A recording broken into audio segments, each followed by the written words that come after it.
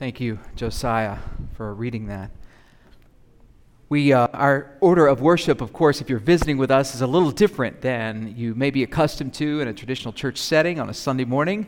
But we've moved our singing congregational to the end of our time to accommodate this supremely weird season that we're in. That minimizes circulation in this recirculated space.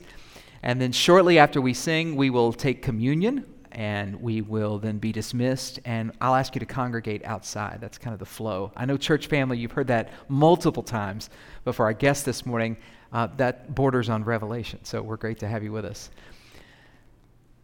My yard has been overtaken with Bermuda grass. It's depressing looking.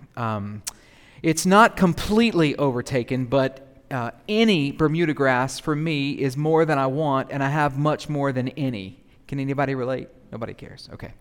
So Bermuda grass, you may know, is that long, wiry grass. Now, it almost sounds like another gospel, but when I was researching it, they say you should plant this at some places. I can't imagine ever doing that. In California, I don't know. That's just another reason not to live there. But Bermuda grass is that long, wiry grass. When I say long, I mean it snakes. It's got those little offshoots of grass that comes off of it. If you treat it like the weed that it is in a fescue lawn like mine, then you have to suppress it. Rather, you have to pay for materials or somebody to suppress it, which doesn't kill it, because if you kill it, then you kill your grass. So you have to suppress it, and then you have to get in and pull a good bit of it out by hand. When you start pulling at it, that's when you recognize you think you're pulling this one thing. It's connected here and here. In fact, one root of Bermuda can grow up to 6 feet deep. Most of it lives in the highest layer, but I've discovered in North Carolina we have deep Bermuda connections, pun intended. When you go to start preaching the book of Exodus, you find out that there's more to it than just the top layer in verse 1. You actually find out it goes much deeper and snakes all the way back through the earliest parts of Genesis, which we're going to see today. So I don't know if my title is clever or shows an abject lack of cleverness, but here it is, the Genesis of Exodus this morning. Why Exodus? I was asked recently by a friend, he said, so tell me, how did you pick that book of the Bible? Were you looking at what's going on, and because of the plight of society, you're thinking, man, you know what would be a great book to preach through? Exodus, because it speaks to this, and it speaks to that, and it speaks to this. And I said, for what it's worth, since you asked, you need to know that I don't think culture is a good expositor. I do believe that expository preaching from God's Word will speak to culture. I think if you stay knit into the book, that the book lives, and it will speak in a timely way. God in His sovereign kindness will bring a sure word in season if we commit to preach the Word of God. But I think culture is a terrible expositor. I think that we see that in pulpits across our nation that are vying and pulling out all the stops to be culturally relevant. The problem is when you open your Bible, it's possible to become so culturally relevant that you become biblically irrelevant. You are speaking to the needs of society with a Christianized, sanitized solution that's not necessarily matching the biblical narrative. So I said, no, I had endeavored to preach through. I've done the math. It looks like it's going to take me 30 to 35 years to preach through the whole Bible. Now, Pastor D said that I've only got to be here one more year than he does. So by your grace and mercy, if you'll allow me 4 more after that, we'll work through it together. But I'm not preaching every single word of every single verse. You're going to have to do some reading on your own, and you'll get some homework through Exodus as well. Just like it isn't wise to take a statement out of context. We see that happen all the time in the news. We live in this soundbite, condensed character, social media experience. And we live in a church age that really wants a relevant word in season. Just give me the application. Let me get out of here. Just tell me what to do, Pastor. Give me a new law to follow instead of a Lord to love and a word to soak in. It's not wise to take verses out of context. You've seen it plastered at your gym. I can do all things through Christ on leg day. That's not what that means. We would do well not to take chapters and even, can I say, books of the Bible out of their place too. It's been suggested that Exodus is not meant to be read in isolation from the surrounding Pentateuch. The Pentateuch, of course, is the first 5 books of the Bible. Rather, it describes one stage of Israel's journey. Think with me. I'm going to have to give you some information this morning, but our goal this morning is not information. It's not even really inspiration. It's transformation. That's our goal when we come to the text anytime. But let me give a little bit of information. If you took that movement of Israel in 5 movements, here's what you'd find. You'd find the journey of a people of God. You'd find God's promise to the patriarchs, the Exodus, God's self-revelation and covenant on Mount Sinai, the wandering in the wilderness, and then the entrance to Canaan. That may help you as you're reading through the first 5 books of the Bible instead of thinking, oh, Leviticus is all law and Numbers is just this. No. It's the movement of a people. Here's some lessons that I've learned from those who have preached through this before. And I checked. I don't think Pastor D has in a way I could get access to, or I'd have learned even more lessons. But here's some things I learned. Number 1, why do we preach through a book like this? Why study an Old Testament book like Exodus in 2020 when there's so much going on that really needs a New Testament answer? Well, first, we need to know God more so that we might love and serve Him with all of our heart, mind, soul, and strength. And every book of the Bible helps us to do that. Second, we need to better understand God's plan of redemption, which is not just a New Testament invention. Next, we need to understand God's mission and our mission better. And finally, we can draw lessons for living out our faith on a daily basis, even taking the text in context. Paul would write in 1 Corinthians 10, these things happened to them as an example, but they were written down for our instruction, on whom the end of the ages has come. Here's some of the things we'll find in Exodus. Taking care of the unborn, racism, murder, how God can use weak, ordinary people, the importance of singing praise together, the importance and the nature of true community, how to rely on God's presence every single day. We'll learn about delegation and the need to take counsel from others, obeying God's word. We'll discover issues of idolatry and true worship in our own hearts. There's no shortage of dramatic events and moments in the book of Exodus. It's a story that's been repeatedly captured by the public imagination. It's been a favorite of filmmakers. It's the story of deliverance from oppression. It's inspired liberation movements from the Pilgrims Fathers to the English revolutionaries to the civil rights movement. The cry of "let my people go" has thundered through the ages. But I want to tell you something. This book, its truth, is more dramatic than these moments and more revolutionary than these movements. Why? Because this book broadcasts the name of our God. This book pivots on the promises of the God who created the heavens and the earth. And this book proclaims that true freedom is found only in willing submission to God. Let's tug a little bit at that wiry, snaky thread that leads us back into Genesis. Look with me back at the first few verses here, Exodus 1. There's a pew Bible in front of you. If you don't have a Bible, we'll have some of those verses on the screen. I'm going to give you a few things to notice if you're taking notes. Verses 1 through 6, I'd write down this. Notice the people. You could just write the people, or actually, I'm not going to tell you what to write. There's the note. Notice the people. You write as the Spirit leads. How about that? Look at the names that are mentioned here. The sons of Israel. We see Jacob, and each with his own household: Reuben, Simeon, Levi, Judah, Issachar, Zebulun, which I looked up and it's actually pronounced Zebulun, but there's no way y'all would let me get by with that. Benjamin, Dan, Naphtali, Gad, Asher. We see the text continue. The descendants of Jacob were about 70 persons. I don't do this often. Just want to make sure you're still with me. 70 persons. Say 70. I was weak. Let's try one more time. I'm not looking for too much of a response, but a little better than that. Here we go. Say 70. There we go. Awesome. That's how many came with him. And then Joseph died, and his brothers, and all that generation. The book of Exodus, though, in the Hebrew, I want to tell you something funny here. So some of you Bible scholar nerds in the room will love this. You think I'm going to blow past it. I'm not. The actual first word of the book of Exodus is "and." Now, I wasn't raised in a grammatically proficient home growing up, but I did know you weren't supposed to start sentences with "and." How about books with "and"?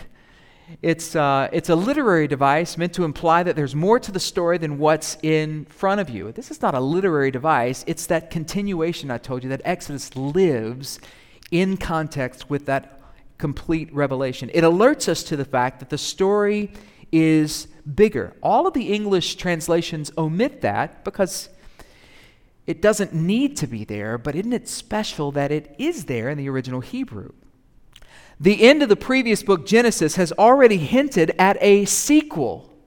I know that's just what you were hoping for, is to come to church on Sunday morning and hear about another sequel. But Genesis hints at this. In Genesis 46 and Genesis 50, we see these things. God speaking to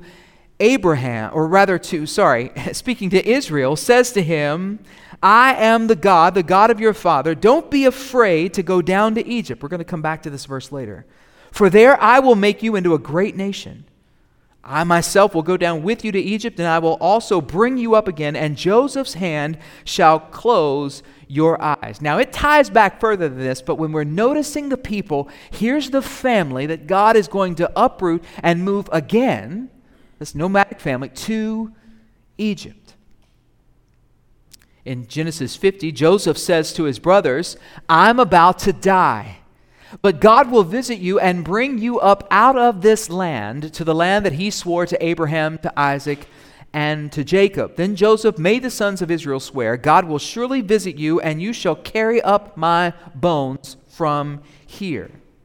Notice the people. I don't want you to forget something. When you are reading Scripture, when you are studying the Word of God, these are actual people to whom these events occurred. I don't want you to forget when you're going through your daily routine and you're interacting with folks at the fast food place where you're picking up your cup of coffee or whatever your routine is. These are people with stories and lives, and they deserve dignity and respect, regardless of their office, station, economic status, or ethnicity. Notice people. I've said this before. You've heard me say it. I don't want to abuse it or beat a dead horse, but listen, there are only two things we get to touch in this life that last forever. One of them is the Word of God. The other is people. Notice the people. This next note I would give you, as we're kind of making a survey across this text, is notice the plenty in verse 7. Notice the plenty. Look at verse 7 with me. "But the people of Israel were fruitful and increased greatly. They multiplied and grew exceedingly strong, so that the land was filled with them." Now, in this age of the fact that prosperity gospel sells, by the way, anytime you put a different word in front of the gospel, newsflash, spoiler alert, it's another gospel. Sorry. But that's what sells this day and age. Teach me how to get rich quick and not have any problems. Problem is, I can't find that in the Word of God. But here we see this people having been described as fruitful and increasing greatly and multiplied and exceedingly strong. I'll come back to that in just a moment. Isn't it interesting that God here is describing the fruitfulness and the plentiness in the point of the numbers of people? The average size of the American home back in the early 1920s was, you ready? Take a deep breath, parents. 11. The average size of the American home now is 2.5. I don't often quote Andy Griffith, but one of my favorite Andy Griffith episodes is Opie's talking to his dad and says something about, "Dad, there's some kids in our community that can't eat and that are poor and something." And the dad says, "Well, actually, it's for every 1.5 boys, such and such can't happen." And he said, "Wow, that's so sad." He said, "I know it's tough, isn't it, that they can't eat?" He said, "No, how do you be half a boy?" And the dad said, "No, son, that's a ratio." And Opie goes, "Poor Horatio." The average size home has shrunk dramatically while our consumption of all things entertainment has increased and skyrocketed. So is our debt load. It's interesting, these things that we track. They're not all corollary, but it's still interesting to see how society has shifted. These people were blessed because they believed children were a heritage from the Lord. They were blessed because they saw their greatest posterity to pass on was to fulfill what God had called them to do early on in Scripture. I'll come to that in a moment. 400 years before this, though, this was threatened. This promise was threatened. It looked like famine was going to wipe out the family of Abraham, but in God's providence, He arranged things. You know the story. Let me tell it quickly. So that Joseph, one of Abraham's great-grandsons, became prime minister of Egypt. Joseph gathered grain during the years of good harvest so that Egypt could survive the years of famine. And Joseph extended this relief to his father's family. Quick note, one of my favorite verses, Genesis 45, 7 through 8. Joseph says to his brothers, God sent me before you a remnant to preserve for you a remnant on earth and to keep alive for you many survivors. So it was not you who sent me here, but God. This is a separate sermon, but come on. They threw him in the pit. They left him for dead and felt convicted. So did they make it right? No. We're convicted. We shouldn't leave him for dead. Let's sell him as a slave. I don't know how they get there, but that was their moral compass in the day. They sell him into slavery, forget about it, go to their dad and destroy him and crush him, saying that his son has died. And they're okay with this. Now, we see them haunted by it later, but not haunted enough to ever repent and make it right until they were confronted face to face with him. And Joseph says, the audacity of him to say, you didn't do that, you didn't send me here, God did. And he's made me a father to Pharaoh and the Lord of all his house and ruler over all the land of Israel. Let me hasten on for time's sake. They moved to live in Egypt and enjoy Egypt's provision. The future of the promise was secured. For now, at least, God's people had been blessed because they had blessed the nations through Joseph, and the people of God had been preserved. It's worth noting that verse 7 from Exodus here, the action verbs there match the action verbs in creation. It's pretty remarkable to see this. The Bible says in Genesis 1:27, so God created man in his own image. In the image of God created he him. Male and female he created them. And God blessed them and said to them, be fruitful and multiply. Say multiply. Just making sure you're with me. You've been seated a long time. Multiply and fill the earth and subdue it and have dominion over the fish of the sea, over the birds of the heavens, and over every living thing that moves on the earth. And then of course, we see the fall and the flood, and then God brings the commandment back to bear in Genesis 9:7 says it again.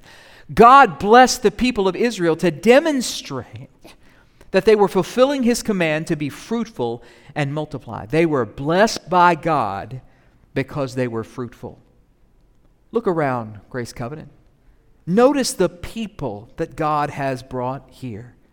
Notice the plenty that we have here, multiple generations represented in our congregation. Look around and say, God is good, because he is. We have babies and we have seasoned saints who have dug wells that some of us younger folk are getting to drink from on a regular basis, and we are blessed. Our biggest asset at Grace Covenant Church is not the fact that we own property on the corner of South and East Boulevard when construction is booming all around us. Nope. Our biggest asset is not the fact that we stand in the black, as it were, with the building and assets on the property. Nope. Our biggest asset is not our balance in our bank account. Nope. Our biggest asset, look around, is in the pews, seated right around here. Our biggest kingdom asset that will make a difference for generations are the people and the plenty, the fruitfulness of our labors that God has brought. Let's make two more observations and then application, and then we'll sing unto the Lord. Notice the perceived power. Next point. Notice the perceived power. Now, I'm cheating a little bit because we only read through verse 8, but I am going to touch verse 9 here. Verse 7, if you'll recall in verse 7, it said they were fruitful, were fruitful and increased greatly. They multiplied and grew exceedingly strong. And then verse 9, Pharaoh was wigging out, right? Pharaoh's looking around, seeing all these folks. He didn't know Joseph, and he said to his people, "Behold, the people of Israel are too many and too mighty for us." The total number of those who made that original journey 400 years previously was just, do you remember the number I said? 70.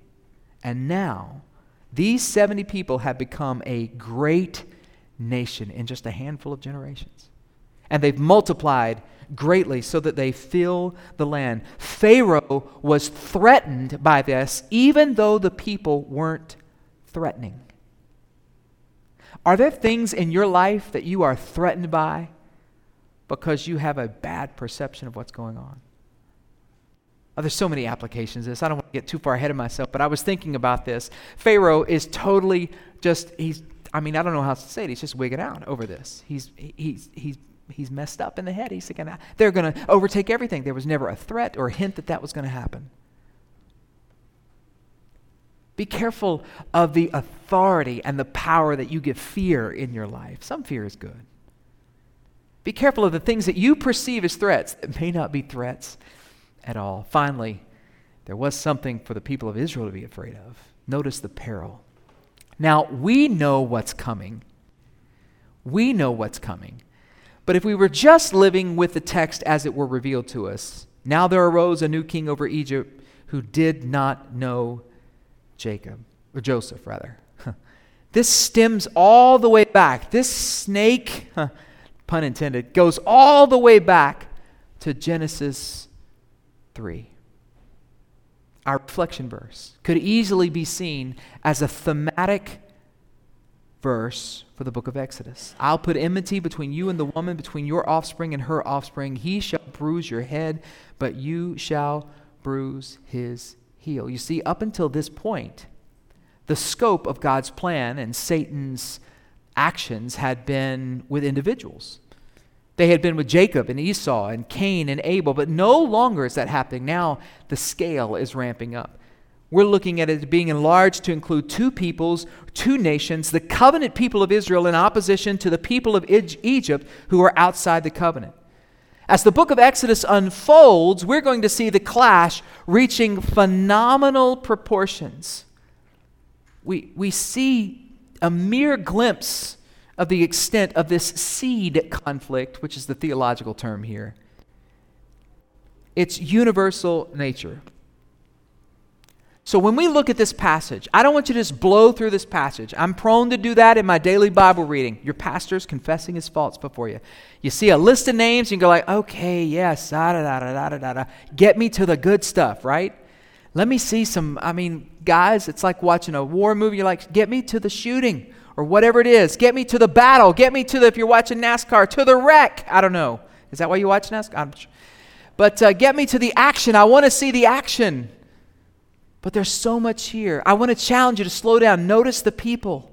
Notice the plenty. Notice the power. Notice the peril. In these first 8 verses that snake all the way back through Genesis. Let me give you some essential truths that underpin this for you. If you had started reading in Genesis and were making your way to Exodus and stopped where we stopped this morning, your mind would go back to Genesis 46, which I read for you earlier. And here's what you'd hear. Everything was all right. You say, Pastor Chad, I don't know about that. Genesis 46:3. Remember, the Lord said, I am God, the God of your father. Do not be afraid to go down to Egypt. Now, when God tells you not to be afraid, you can write a check on that and cash it. Fear not. Pastor Vincent Riley reminded us that there are some 365 expressions of fear not in the Bible. One for every day. Everything was going to be all right. Here's another principle for you. From Genesis 15:13, it shows us everything was planned. Look at the text. Then the Lord God said to Abram, know for certain, to Abram we're speaking now. Chapter 15 of Genesis. You see the snake go all the way back, just all the way winding through there. Your offspring will be sojourners in a land that is not theirs, and will be servants there, and they'll be afflicted for 400 years. Can you believe this? Spoiler alert. What? This was planned? I got to tell you, if I'm out there making brick and they've taken some stuff away and somebody says, fear not, this was planned, I'd be like, you need to hush that up now. I'm not having the best of day for that. This was planned. Last principle here, Genesis 15:14. I'll put all three of these on for you, but I want you to see this text too. The third principle is this: all shall be well. The next verse of that says, but I will bring judgment on the nation that they serve, and afterward they shall come out with great possessions. Hear those three truths again. Look at them. Everything was all right. Everything was planned, and all shall be well. But how is this so? I'm fairly certain that once Pharaoh began the genocidal persecution of these people, nobody was running around saying that. They would say, nothing seems all right, everything seems out of control, and everything is awful all the time. I'm not describing your Facebook feed. Or maybe I am.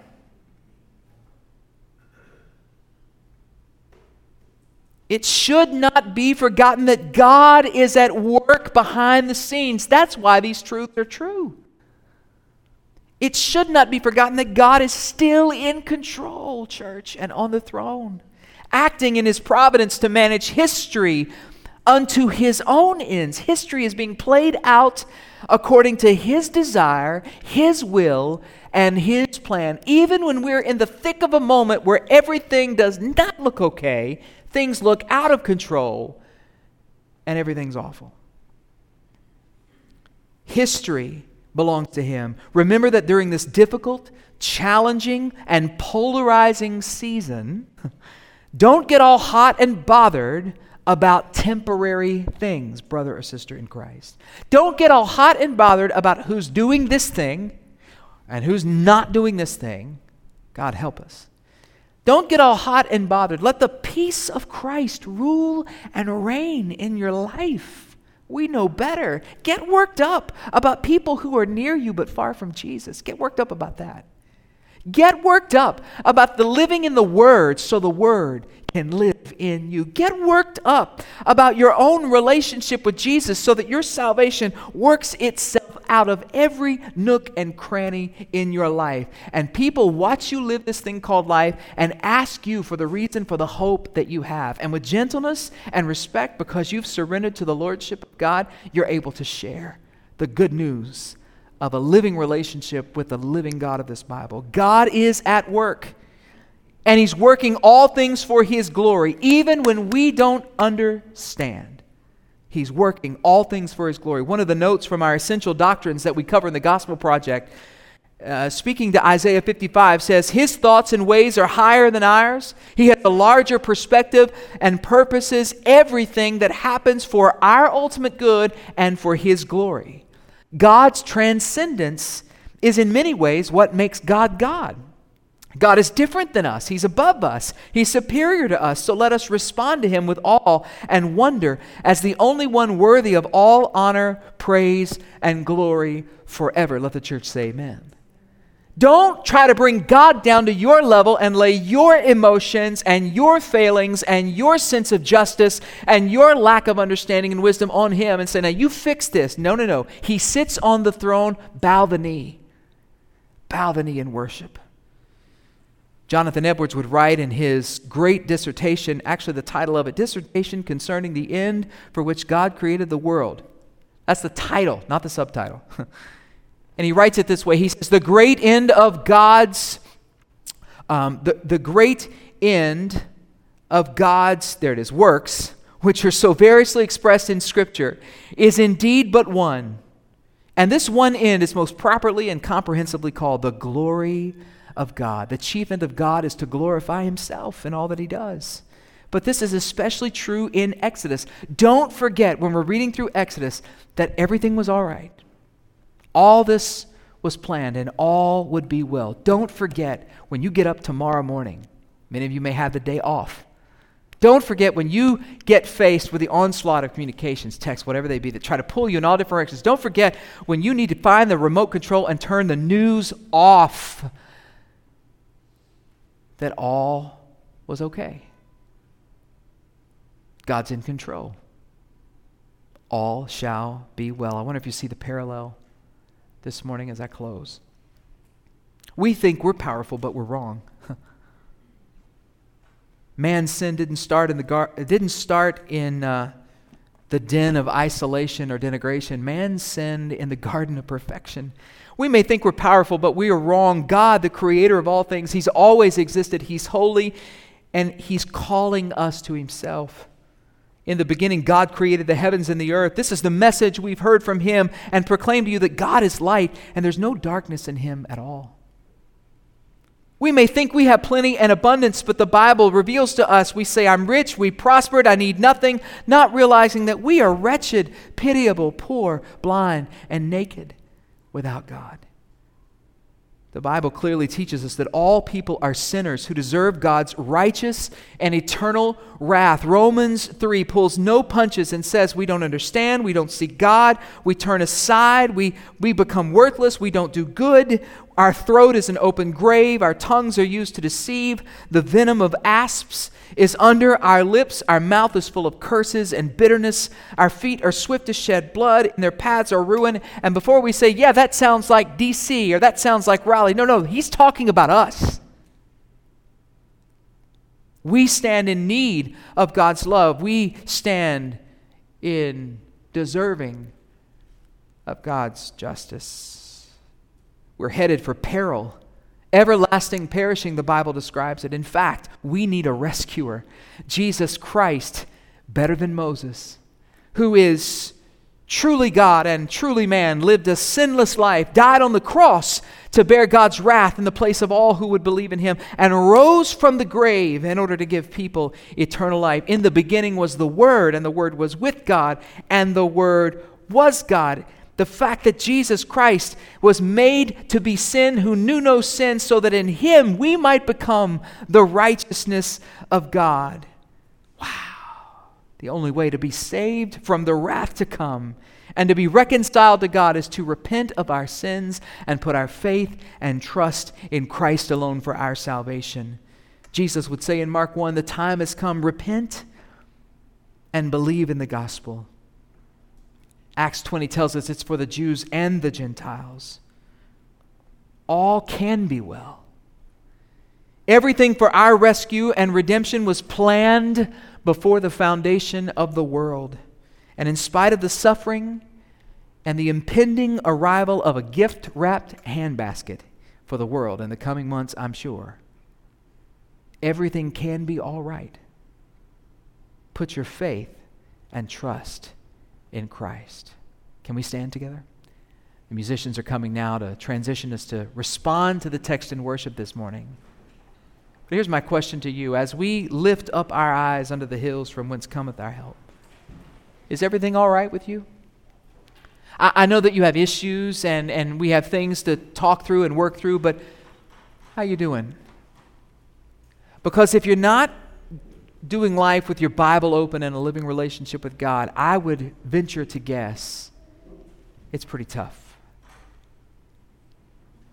Miserable. Hopeless. Those are apt descriptions for life without God. You don't have to stay that way, though. The relationship you were made to have, you can have. And God planned it before the foundation of the world. Let's pray together. Father, we love you deeply. We see you at work in the earliest verses of Exodus. But actually that unfolds and we see it in Genesis. Lord, we're here in September of 2020. No doubt looking at different aspects of our own lives and the news and the events around us and wondering, sometimes tempted to wonder at least, where are you working? How are you working? When will you do this or do that? I pray that we'd be encouraged this morning to know that you have a plan. You are on the throne, and you are calling us to bow the knee and to bring others with us. Father, there's one here today without hope, without that living relationship with you. May they cry out to you. Maybe they'll pick up that Bible, open up to Psalm 51, and see David pour out his heart and confess his sin to you and ask you to make him new. Maybe they'd grab somebody on their row and say, pray with me. I want to have a living relationship with Christ. Maybe they'd come see me after service. However It happens, Lord. We don't really care about the means. We just want to see them made new. We bless you. We love you. And now we worship you, singing the songs of Zion. And the church said, Amen.